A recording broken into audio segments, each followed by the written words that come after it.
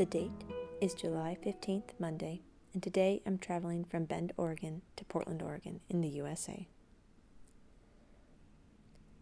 Today is the birthday of Rembrandt van Rijn, Dutch artist. He is considered the most important artist in Dutch history and one of the great visual artists of art history. Born in 1606 in the Dutch Republic, now the Netherlands, Rembrandt was the ninth child of a miller father and baker mother.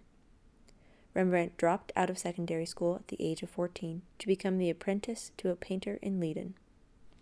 Rembrandt studied painting for 3 years as an apprentice, following it up with a short 6-month apprenticeship in Amsterdam. Unlike most of his artist peers who further honed their skills by studying in Italy, Rembrandt never left the Netherlands. By the tender age of 18, Rembrandt set up a studio in his hometown of Leiden, refining his art while teaching other artists. His break came when his paintings caught the eye of a statesman. This statesman began setting Rembrandt up with commissions from the Dutch imperial court, The Hague. With this, Rembrandt was able to move to Amsterdam, a booming, bustling city. From there, Rembrandt's reputation grew, and so did his income. Although he saw financial success with his paintings and etchings, he still lived paycheck to paycheck. He just had very large paychecks.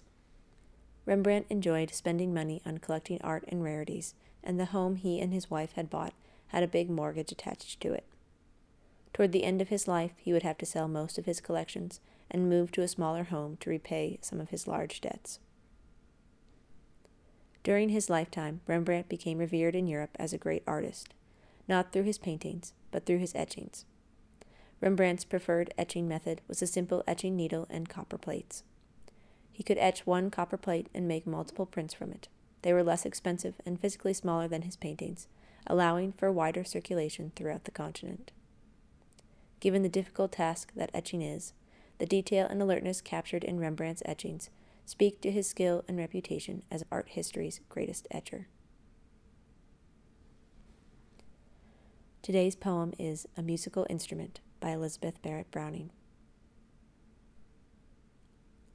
What was he doing, the great god Pan, down in the reeds by the river? Spreading ruin and scattering ban, splashing, paddling with hoofs of a goat, and breaking the golden lilies afloat, with the dragonfly on the river. He tore out a reed, the great god Pan, from the deep cool bed of the river. The limpid water turbidly ran, and broken lilies a dying lay, and the dragonfly had fled away, ere he brought it out of the river. High on the shore sat the great god Pan, while turbidly flowed the river, and hacked and hewed as a great god can, with his hard bleak steel at the patient reed, till there was not a sign of the leaf indeed, to prove it fresh from the river. He cut it short, did the great god Pan, how tall it stood in the river, then drew the pith like the heart of a man, steadily from the outside ring, and notched the poor dry empty thing in holes as he sat by the river. This is the way, laughed the great god Pan, laughed while he sat by the river, the only way since God began, to make sweet music they could succeed. Then dropping his mouth to a hole in the reed, he blew in power by the river.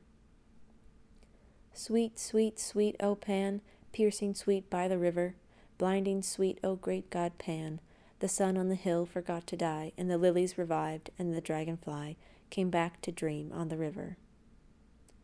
Yet half a beast is the great god Pan, to laugh as he sits by the river, making a poet out of a man, the true gods sigh for the cost and pain, for the reed which grows never more again, as a reed with the reeds in the river.